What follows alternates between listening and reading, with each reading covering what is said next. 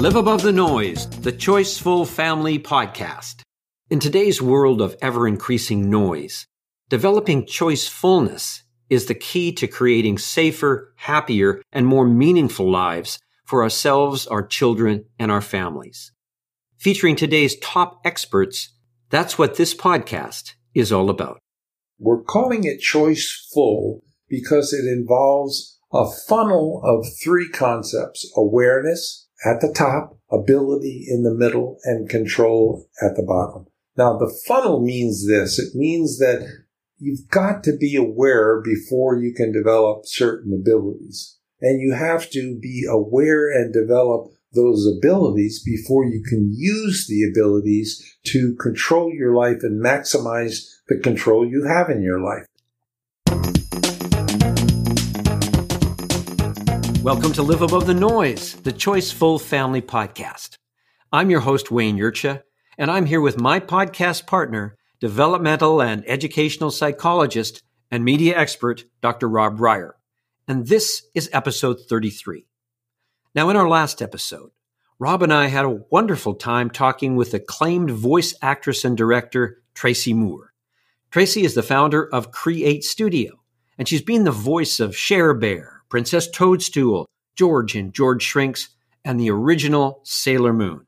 And in that episode, we invited families to get playful, be creative, and connect as a family through a fun and exciting activity that we called the Family Entertainment Challenge. If you haven't had a chance to listen to it yet, give it a listen. We know that you and your family will really enjoy it, and it's designed to help you gain valuable insights into your kids and to strengthen parent-child communication and connection. Now, in today's episode, we are excited to be talking with Dr. Janice Johnson-Dias, the renowned sociologist and activist, and the author of the important new book, Parent Like It Matters: How to Raise Joyful, Change-Making Girls. She's the co-creator of the Grassroots Community Foundation, a public health and social justice organization that develops, scales, and funds community health initiatives for impoverished women and girls. And she's the proud mom of teen activist Marley Dias, founder of 1000 Black Girl Books and the youngest person on the Forbes 30 Under 30 list. So Janice, welcome to Live Above the Noise. It's just fantastic to have you with us today. I am so excited to be here and to talk with you too. It's going to be so much fun. for us as well. It's fun already. Exactly. Now, as I said, you've written this wonderful new book, and you also have this just terrific organization. And we want to talk about these things. But first, your story, you tell a lot of wonderful stories, very compelling stories in your book. And we'd just like to start with a little bit about you. You know, what made you decide to write this book and do the terrific work that you do? I think that what made me write this book is a very, very precocious and insistent daughter who said I had to write it. And she has been on the national stage for the past 5 years. And in that time, you know, people would come up to her at the end of a talk or a workshop and say, you know, so how are you this way? And she would just kind of point to her mom, because I'm the one who accompanies her. And people would come over to me looking for like, well, how did you get this kid? And sometimes I would be glib and say stuff like, have your kid eat broccoli and sleep, and I'm sure they'll be fine. And over the years, though, the kind of glib response was insufficient. And people started to ask more probing questions. And I really like the questions about who Marley was, but at one level I was irritated, I would say. Could just be my personality of being irritated, because I wanted to reject the idea that Marley was exceptional. And people often try to make Marley exceptional. And while I adore my daughter, I do, I wanted people to not do what I see often done, which is to suggest that there's some kind of simply natural biological reasons for why she cares about the world, and introduce them to girls across the globe, especially girls within my own organization, the Grassroots Community Foundation, who have really been nurtured to care about the world, and for them to begin to realize that we could structure children's environment and our society to develop and raise children who could be change makers. That while Marley was special, because each of us is special, she wasn't exceptional in the sense that, oh, you can only have one, in the kind of Highlander effect. So with her pushing my desire to share this message that we can really cultivate environments for raising children who are interested in, creating a more positive society, that is really kind of like, that's the emotional impetus for the book. And then, a bunch of people who felt like, you got to do something. You can't just kind of talk to us about it, do something. This is how the book really came about. And I'm so delighted to have the reverse order happen. She wrote her book, and then she was just like, well, what are you going to do about it? And so the what am I going to do about it really led to Parent Like It Matters. So I'm excited in every way. So for some of our audience, many of them will know your daughter and your daughter's work, but for some of them that may not, could you just give them a little bit of a primer on what your daughter has done and how she is in the national spotlight? Yeah. So my daughter is Marley Dias, and she is the founder and creator of a social justice campaign, really primarily directed towards children literature, titled #1000 Black Girl Books.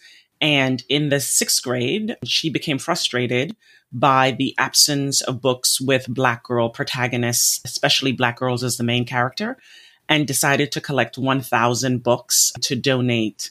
And over the past 5 years, she's collected 13,000 books and has donated them across the globe. And those books have Black girls as the main character.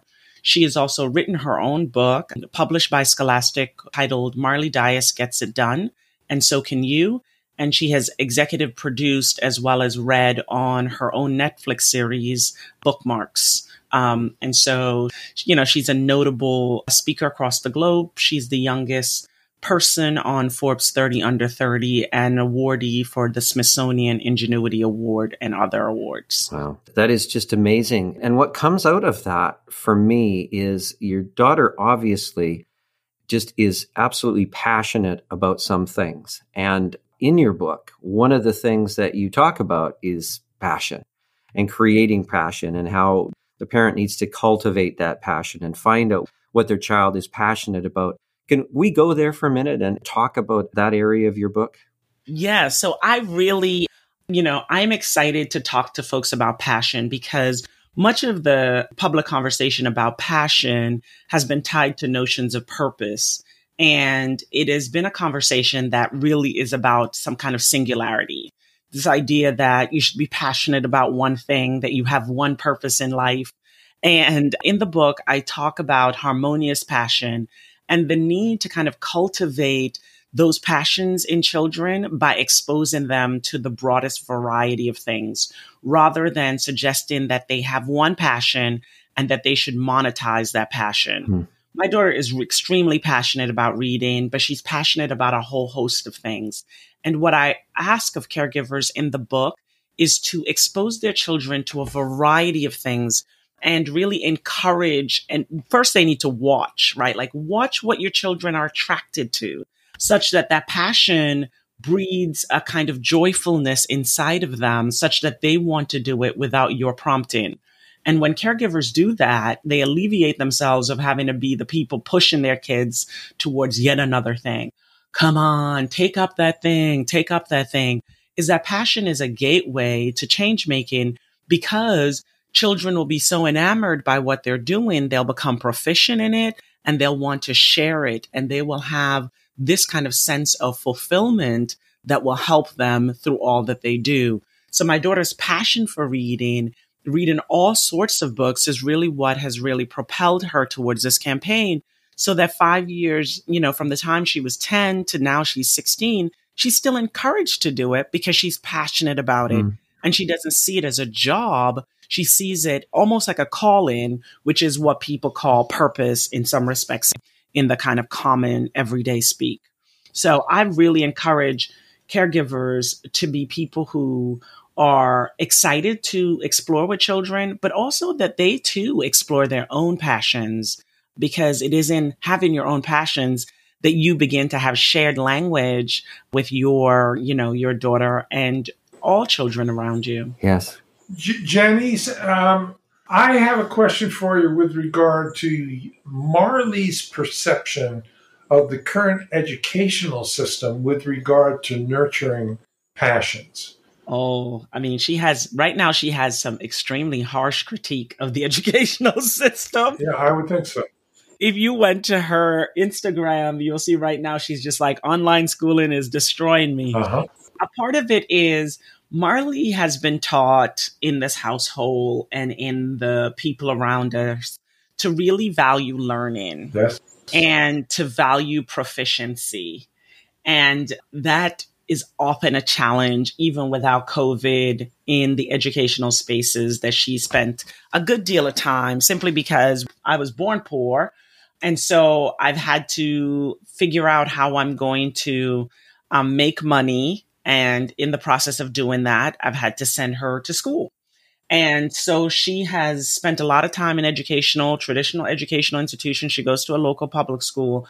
And schools, their charge and our parental charge and our household kind of culture are often at odds. We really value exploration, failure, discovery, and repeat the process. Mm-hmm. And schools right now, more than ever, are valuing assessment. That's right. And that is frustrating for Marley, like especially in this junior year of high school.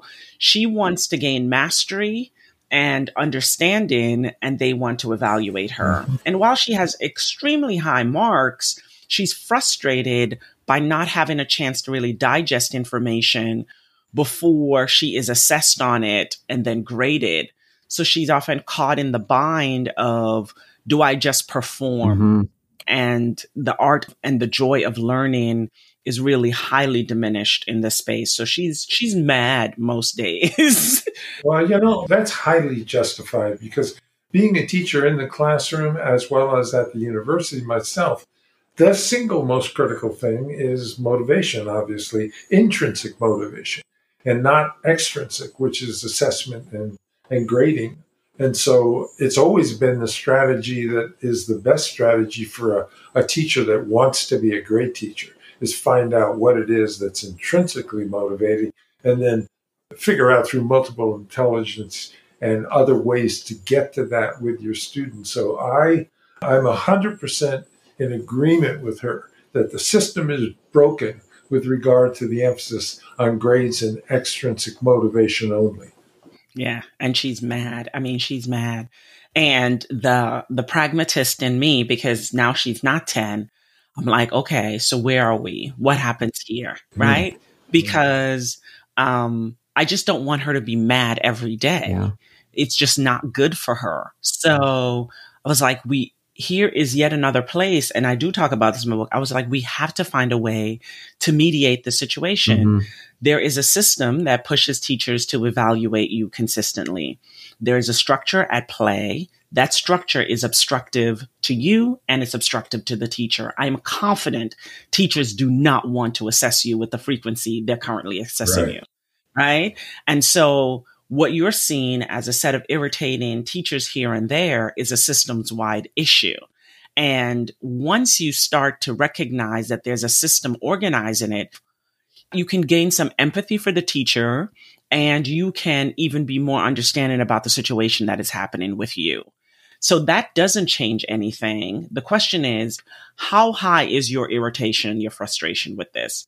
Is it enough to want to simply tear the system down? Is it enough to organize your peers?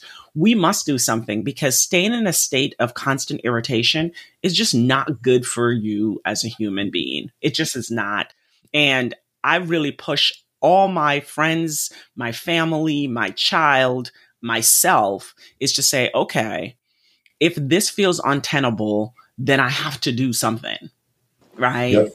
I have to do something. And so for me, because action towards addressing a problem feeds the soul. Yeah. And I recognize that the world right now sucks.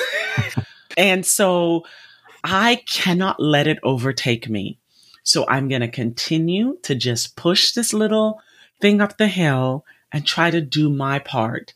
Because if I don't, I just fear that I will be overwhelmed by it and I'll become really saddened. And I really want to avoid that. Yes, yes. So, Janice, of course, on Live Above the Noise, we talk about noise, distraction, distortion, disruption, and overload. And with regard to today's situation, your daughter is 16. As you said, the world is in this difficult place right now. Does some of that come from the use of tech? Does it come from social media? And, how does Marley deal with that? And how do you deal with that? What are your thoughts on that? Because many of our parents who are going to be listening to this, their children are going to just be immersed into this world of technology. What are your thoughts on that? I have a lot of thoughts for caregivers on social media. And a part of it has to do, not with social media, but in relationship to social media. So I am deeply concerned that adults do not understand the important role that technology are playing in their children's lives. I think that they simply hate it. And so they don't learn it. And technology is now present and there's no going back. And so they need their own level of comfort, knowledge and skills around how technology works so that they can be partners with their children and direct them, especially if they're young, into this new frontier. So what I say to caregivers is if your child is on a social media platform, and most likely right now it's either TikTok or Instagram, you need to know what this platform does. What are its functions, right? One of my irritations is that, my child entered social media at a very young age, and my husband and I both had it on our phone, is that you can't do a lot of blocking of the DMs. Mm-hmm. I would have loved to be able to block the DMs. Marley didn't get any horrible message. I just didn't want her to get any messages at all. Good, bad, or indifferent. But when you have that platform, people can message you. You can decide not to accept it, but just people can send you stuff. And I just didn't want it. What are the functions of TikTok? How does it work? Where do you get seen? Is it geocoded? Can people find your address? Do your children know that? I really want caregivers to be informed users and not let our children be out in these social media streets without any protection or guidance. It has become such an obsession with me, especially with caregivers who so loathe social media that they're ignorant, woefully and intentionally ignorant. I would like us all to stop that. Well, what's interesting in what you're saying is a number of people that are right on top of this issue are saying that the planet has three major problems. So we all know that climate change is one of them, and the second one is the potential for nuclear war. But they're actually saying the third one is as big, and it's human hacking. And it's based on the fact that algorithmic control through artificial intelligence is what's going to happen more and more and more, to the point where it essentially you become subject to algorithmic control. Well, we all know what's happening already, with how everything is being coded and measured and data. But for that to be talked about as the third largest problem on the planet for the future is astounding to me. Tristan Harris and the people that are working in persuasive design up at Stanford and Google people and so forth, they're all saying algorithmic control is the next biggest problem on the planet. I think it all makes sense. The AI stuff is completely and utterly out of control. And as a person who grew up with Terminator, I'm like, Skynet is here. Skynet. Right. And I'm not really joking about it. I mean, it's just overwhelming. The AI technology is overwhelming. And that is actually one of the very, very big reasons why I think a book like mine and books that really think about socialization is so important, because the people developing AI need a set of ethics. And we are so concerned about the science that we forget that people and their ethics are organizing these things. And children's ethics and moral coding begins so early. And so we need to cultivate children who have a particular ethics that thinks about how to enhance equity.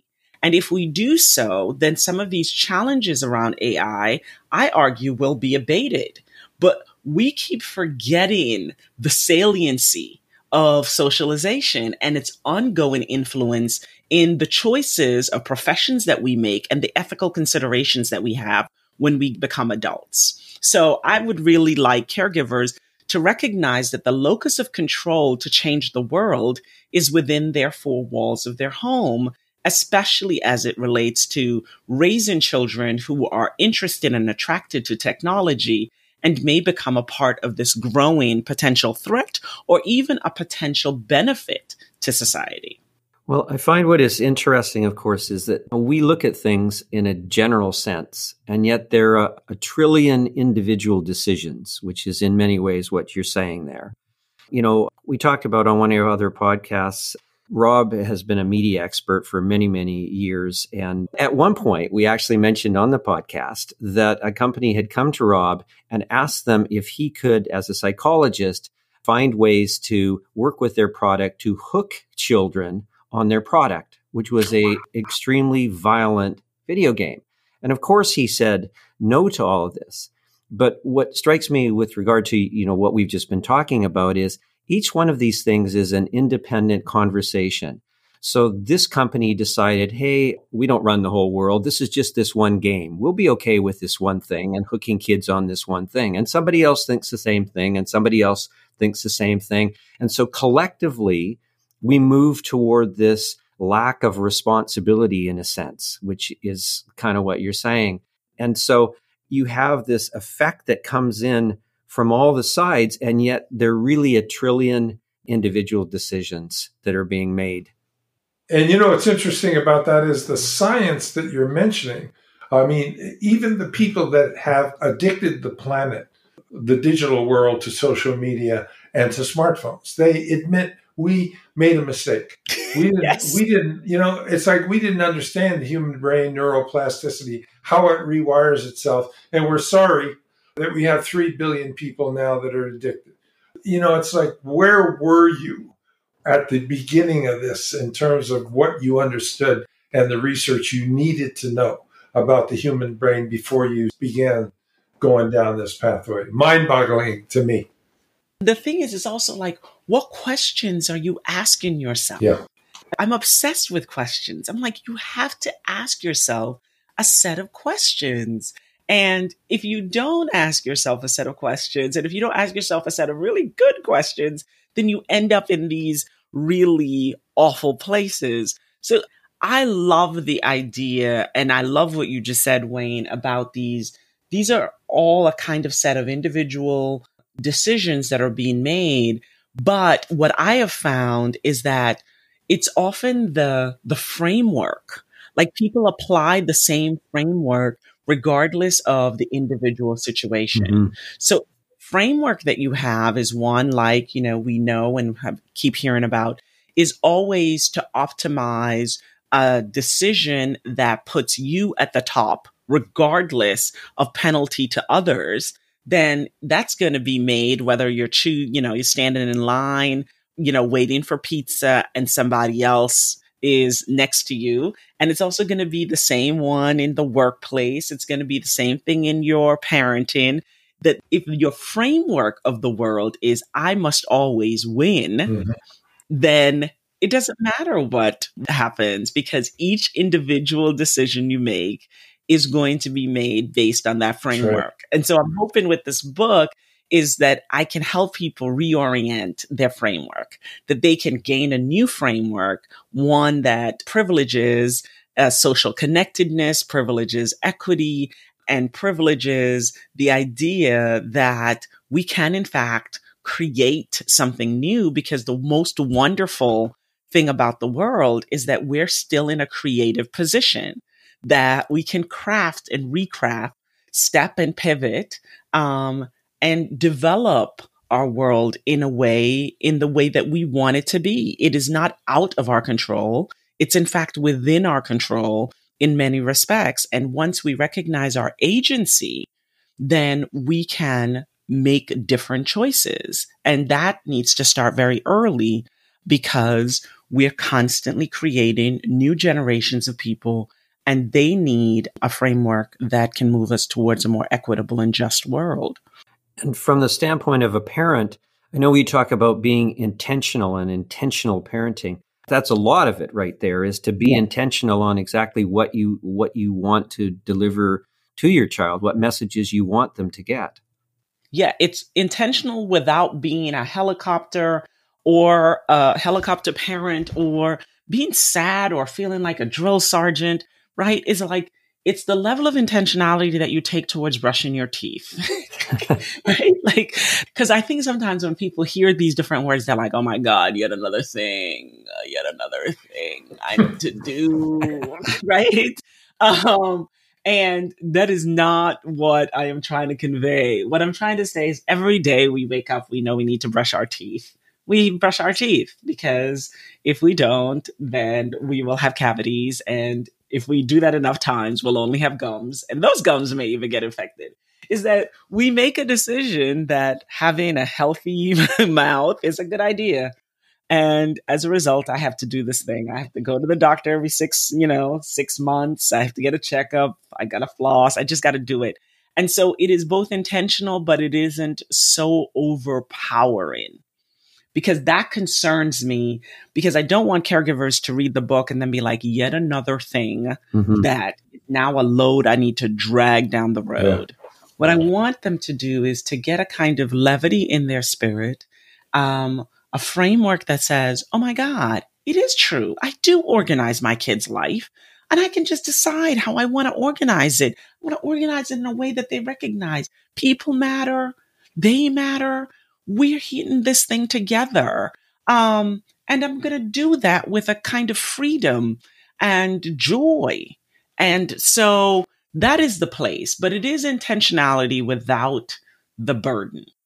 Janice, if you could take one core element for parents that you would say, out of all the thousands of things, there's one that stands out as one of the single most important things to pay attention to for raising a child. Is there one thing that stands out in your mind?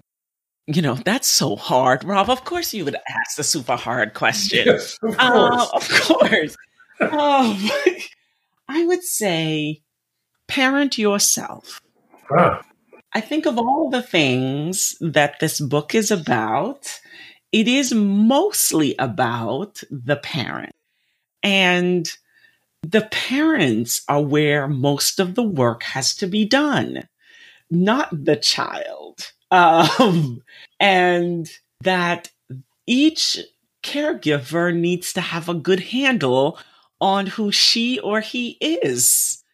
And once they have a good handle on that, and by handle, I mean, are you joyful? Are you really inclined towards equity?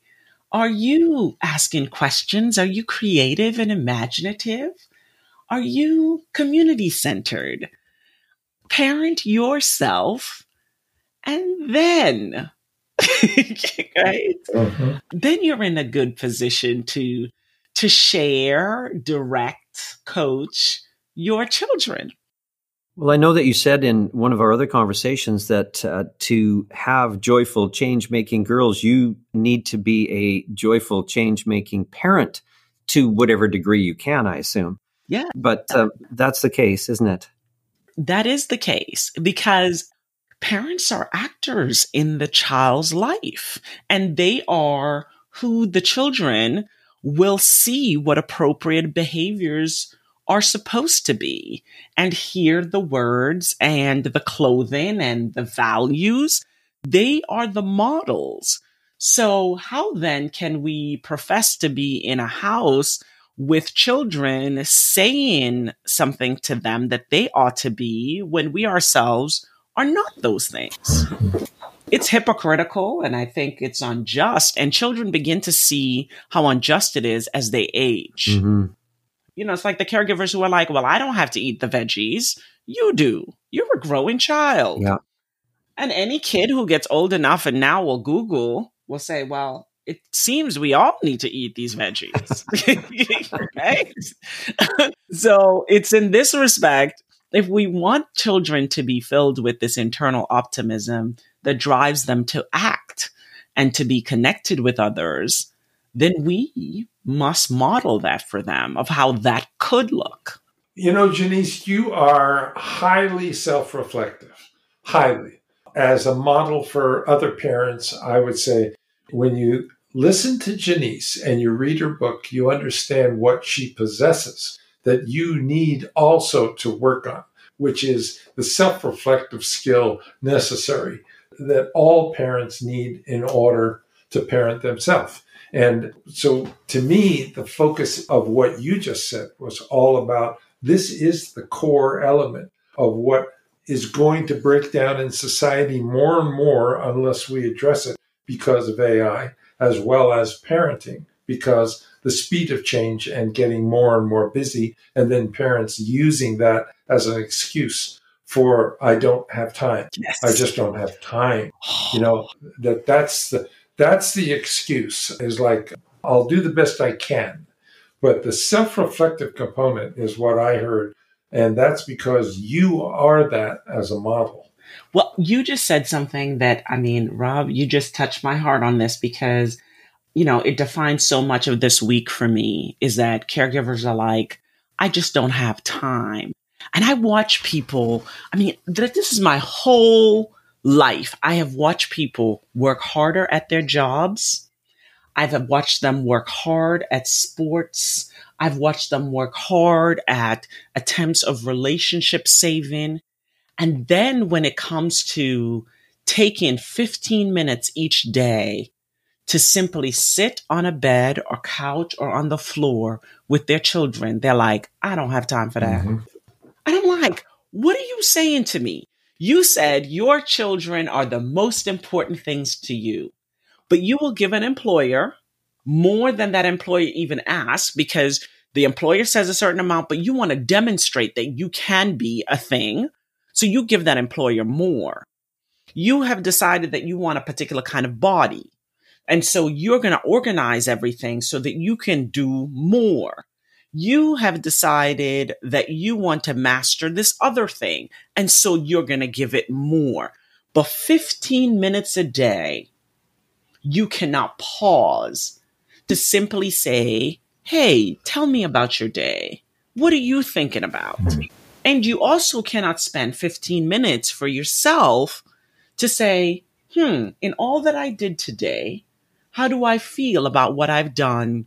Right? And so this notion of I don't have time to attend to the things that I articulate are the most important things to me is one of the great hypocrisy of parenting that actually frustrates me to no extent. Yes. And is a part of like my driving conversations with caregivers is that you decide what matters to you by how you allocate your time. And if your children matter to you, then a part of what you have to do is not simply engage with them in a way that is about organizing their day, providing their meals, but attending to them. And if you matter to you, then your day is not simply organized around the pragmatic functions of your day, but also attending to you. And so I do spend, like I tell people are like, well, what's your routine? What do you do? I do pause to have real sense of gratitude in my life and to take stock of my steps and missteps. And, you know, I tell Marley all the time, I was like, look, kid, here's the deal. I I'm not living in your body. I'm mostly guessing. I have some science behind me. And so I'm going to mess up. And when I mess up, I only have one gift in response to messing up, is that I'll ask you how badly I messed up. You will, of course, be so rigorous with your analysis of how bad I am. And I will make a vow to try to do better the next time. And because I'm committed to doing better the next time, then I will take the action steps to do so because you matter to me. And so a part of it is this relationship with her is one where I recognize that there will always be things that I get utterly and completely wrong. I used to say that if I was going to write a book, it's going to be called One for the Couch, right? Like this one, I was like, oh, that mess up is going to sting. That's probably going to stay with you for a little bit. I have to reflect on myself and in the process, reflect on the relationships, the husband relationship, the friendship relationship, the child relationship, and how can I grow? And reflection is so central to that. And that's why the name of your show is so valuable to me, because you must stop the noise. If the noise is in your head, you cannot reflect. And people are not pausing the noise. And I'm like, oh, no. Y'all gonna have to hold that so that I can have a second, take a breath, reflect in order to plan about how I'm going to move forward. Right on. You know, Janice, Rob has the term that we've been talking about, and it's called silent noise. And Rob, could you talk to us about that a little bit? Yeah, well, we explain a little bit on Live Above the Noise, but basically we look at it as the cycle of noise. That what's happened is, over time, the cycle has developed from the power partners of tech, media, and consumerism to start with, and what their agenda is with regard to artificial intelligence, making money, capitalism, worldview, versus consciousness. So it starts there. And that is fed into the way we process information, which then creates digital dependency. On the second level, the digital dependency then causes distraction, silent. This is all silent now.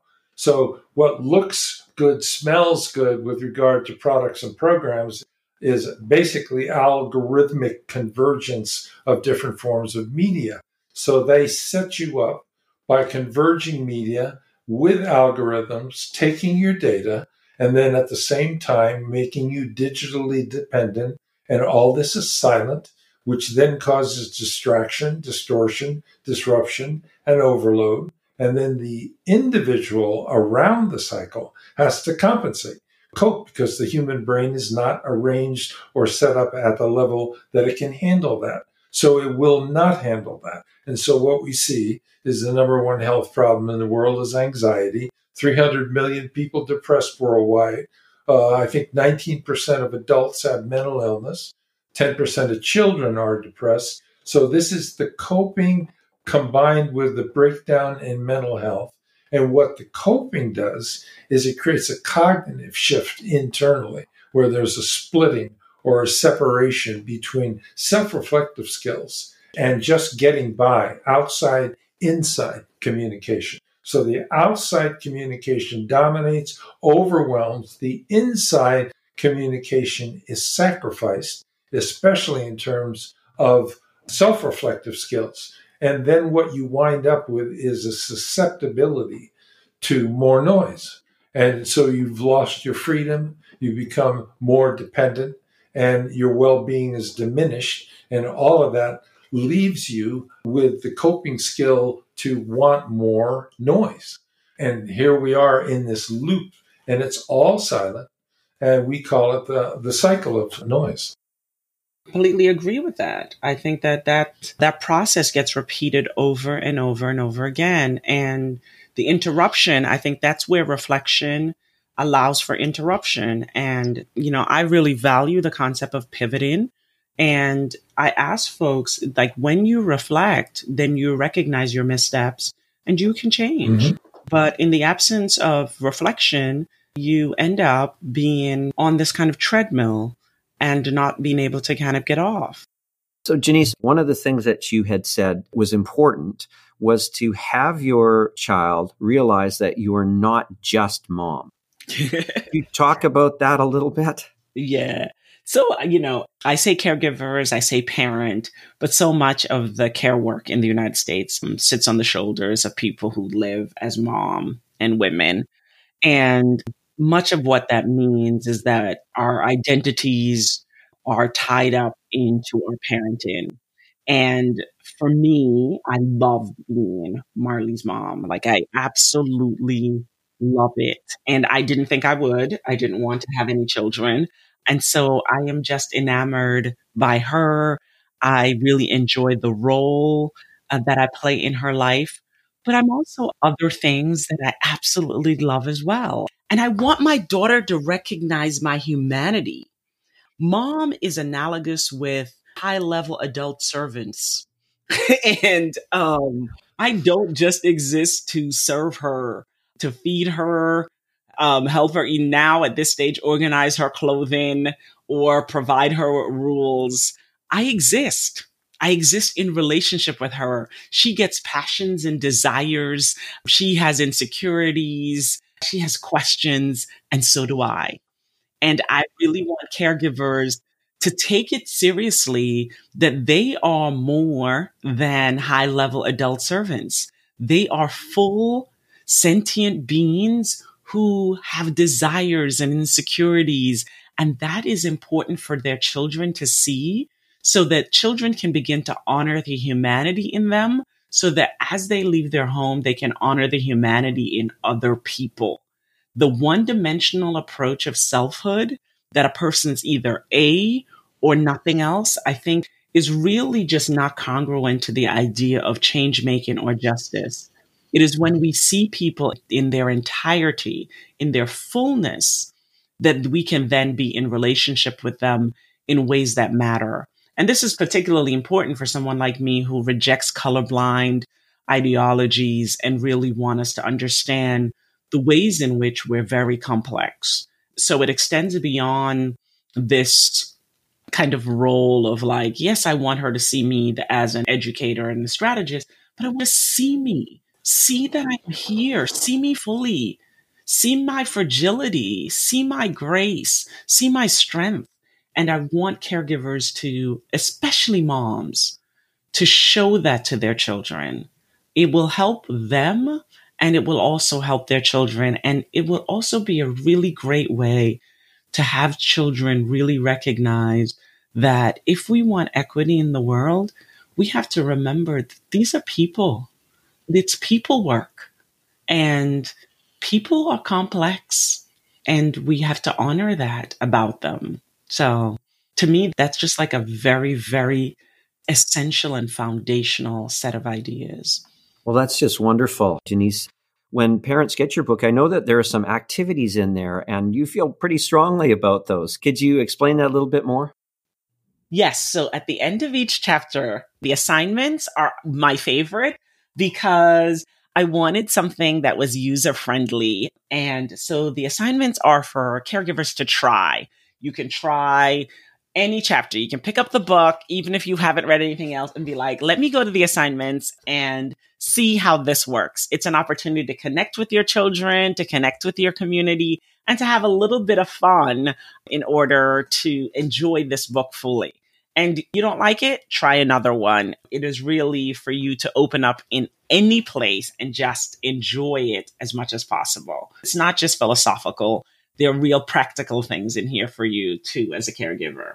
I would just like to let Janice know that I am 1,000% aligned with your work. You're saying the kinds of things that need to be said today, and you're 100% on target. So I want to express our gratitude and thank you so much. Oh, no, thank you, Rob. I thought you were about to ask me yet another hard question. Yeah. Well, and of course, I feel the same, Janice. So we just wanted to thank you so much for joining us. I know our audience is just going to love this and get a lot out of it. And we highly recommend that they get your book, go to these assignments, do these things. And I love the name of your book, Parent Like It Matters, How to Raise Joyful, Change-Making Girls. I mean, and I really want caregivers to recognize, like, parents, you have to parent like it matters, because it really does, more than ever. What we're doing in our homes is going to shape the future of the world. Well, thank you so much. And thanks so much for joining us today. Thank you.